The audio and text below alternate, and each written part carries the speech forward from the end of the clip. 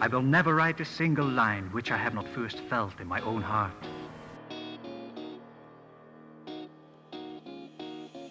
He'll teach you everything. Truer words were never spoken. All right. Language and writing were made available. I'm writing this down. This is good stuff. Remember that the Mac Daddy will make you jump, jump, and Daddy Mac will make you jump, jump. And that this is John Helps You Write Better, and I'm John, and today we're going to write better. Let's go.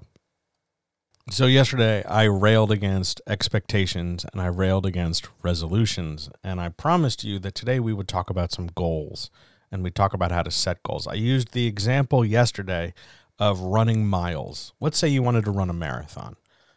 You could easily sit down and say, well, the marathon is 26.3 miles. Thanks, Fitbitties.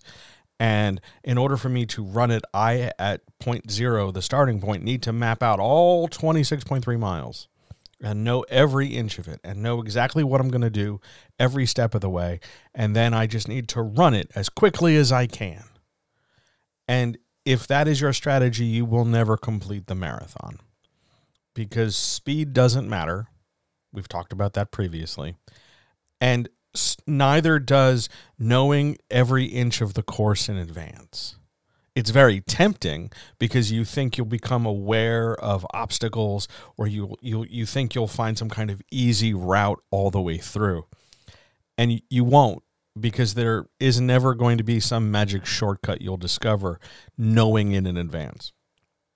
And this over-planning, over-engineering want for more complete information is really masking some level of fear.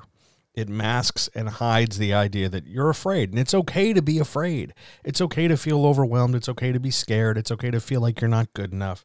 It's not true. You're totally good enough, but it's okay to feel this sense of unknown. I don't know how this is going to work, and freak out a little bit. That's a completely normal thing.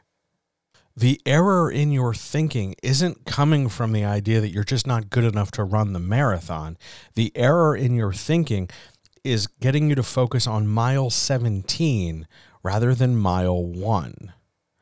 Mile 17 will be there when you get there. It's not going anywhere. It will always be there. But what you don't know is how you'll feel when you get there. You don't know in advance. You don't know how tired you'll be. You don't know how exhausted. You don't know where if your feet will hurt. You don't know if you'll be ahead of schedule or behind schedule. We'll talk about that in a second. You have no idea of predicting your experience up to that point before you've even started. Because maybe you'll run this marathon and discover, oh, a lot of these steps aren't so bad. I can kind of do them and feel good about accomplishing them. And maybe you'll run into other parts of the marathon and feel, holy shit, this feels like running across broken glass while being chased by lava monsters. You won't know until you're doing it. But there's a want to know in advance so that you can feel like you have some kind of control over it. But here is the secret to all marathons, be they writing or art or work or goal setting or whatever. You don't have that much control. And that's okay. You don't need it. It feels good to have it, but you can super duper succeed. You can even exceed your expectations without having that kind of control. It's okay. I know. It's weird. It feels weird. I get it. But you can't control this. You can't control the marathon. What you can control over this whole thing is where you put your 2 feet. How you move forward one step at a time. That's where your control is. That's what you can focus on. That's how we build more effective goals. Because it doesn't matter how we feel at mile 17 if we can't even get through mile number 1. When we set goals, there's a temptation to make them huge and perform them and show them off and imply through their size that we are good enough to do them so that we can get social support, so that we can get approval, so that we can get pats on the head and pleasure and dopamine from having people tell us that we are good enough. It's super common, happens all the time. I know it's not the most glamorous thing in the world to only worry about one foot in front of the other compared to worrying about, like, how I'm going to do mile 20. I know. I get it. It feels like you're not aiming far enough or high enough. But you've got to remember, in these small steps and how you do these small steps, be they the standards you hold yourself to or just the general organization and discipline to do them at all, reveals and explores how you will do all of them. How you run one step is how you're going to run the next step, probably, and how you'll run the step after that, and so on. One of the reasons why you only really need to, at least for the sake of early coaching, need to focus on one chapter at a time is because within the first 50 or so pages of your book, you are making all the mistakes you're going to make. Meaning that if you have problems with character development or plot pacing, they're going to exist in the beginning just as much as they exist in the middle or the end. And trying to map everything out and trying to know everything and know all the bumps and dips in the road and that this can happen and that's going to happen, I'm going to do this and I'm going to do that. It conceals the fact that, hey, you're making all these problems. They're all over the place. Address them, get better at them as you do them, and then you won't have a problem down the road. I'm not saying only polish the first 50 pages of your book. That's ridiculous. I'm saying you will find all the problems you have in the first 50, and then you'll know what to do about them once you start fixing them. But your goal should not be, I'm going to write, something ridiculous all the time. Your goal should be, I'm going to do the best I can right here, right now. And it's going to be a much smaller scale and a much smaller scope because we're just practicing our footwork. We're just moving one foot in front of the other. We're not worried about the mileage. We're not worried about 20 miles from now. One foot in front of the other. There's plenty there that you can control, plenty there that you can accomplish. So what if it's 800 words, 500 words, 600 words at a clip? So what if it's, not done yet? So what if it's only this many words and not that many words over there? Who cares? No one is forcing you. No one demands of you except you that it be a certain way. Make each step the best step it can be. Training yourself, disciplining yourself, organizing yourself, one at a time, and it will be easier to do more of them in a chain, more of them in a sequence. The problem with goal setting for a lot of people, they aim huge, but they forget the part that all big goals are made up of little actions.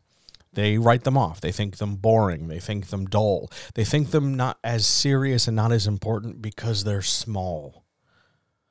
They figure, well, whatever. It's just writing. It's just easy. It's just a sentence here and there. But if you suck at writing sentences, you're going to have a really hard time doing this big goal. If you have a real problem disciplining yourself to sit down and write when you say you're going to write, if you get on your own case about how hard it is to write because you're over-exacting with too ridiculously high a standard and no flexibility for yourself, you're going to have a hard time. It's okay to set 1 million small goals and accomplish each of them and feel good about it. Far more productively, far more organized, far more disciplined. What you need to work on when we set goals is not aiming, I'm going to knock the ball out of the park, I'm going to blast it to the moon. How about we just get a hit? How about we just focus on the swing? How about we just focus on the steps in the marathon? How about we just focus on what we're writing right now and how you're writing it and what you're thinking about as you're writing it and what these words mean in this sentence? What picture are you trying to put in the reader's head here now in paragraph 5 of chapter 2, as opposed to how cool it's going to be when when the hero comes crashing through the main window on a horse 30 chapters from now. Focus here, right now, and get this done to the best of your ability. Smaller goals are less glamorous, but here's the thing. If you chain together smaller goals, you will, in sum, accomplish more than that person who sets one big goal. Because they've done one, and you'll have done a couple thousand. And if you're trying to compete, doesn't that matter? You shouldn't compete, by the way. That's not the point. But if you're one of those people who's framing their goals relative to somebody else, Remember that their path is not your path, and their steps are not your steps. Their method is not your method.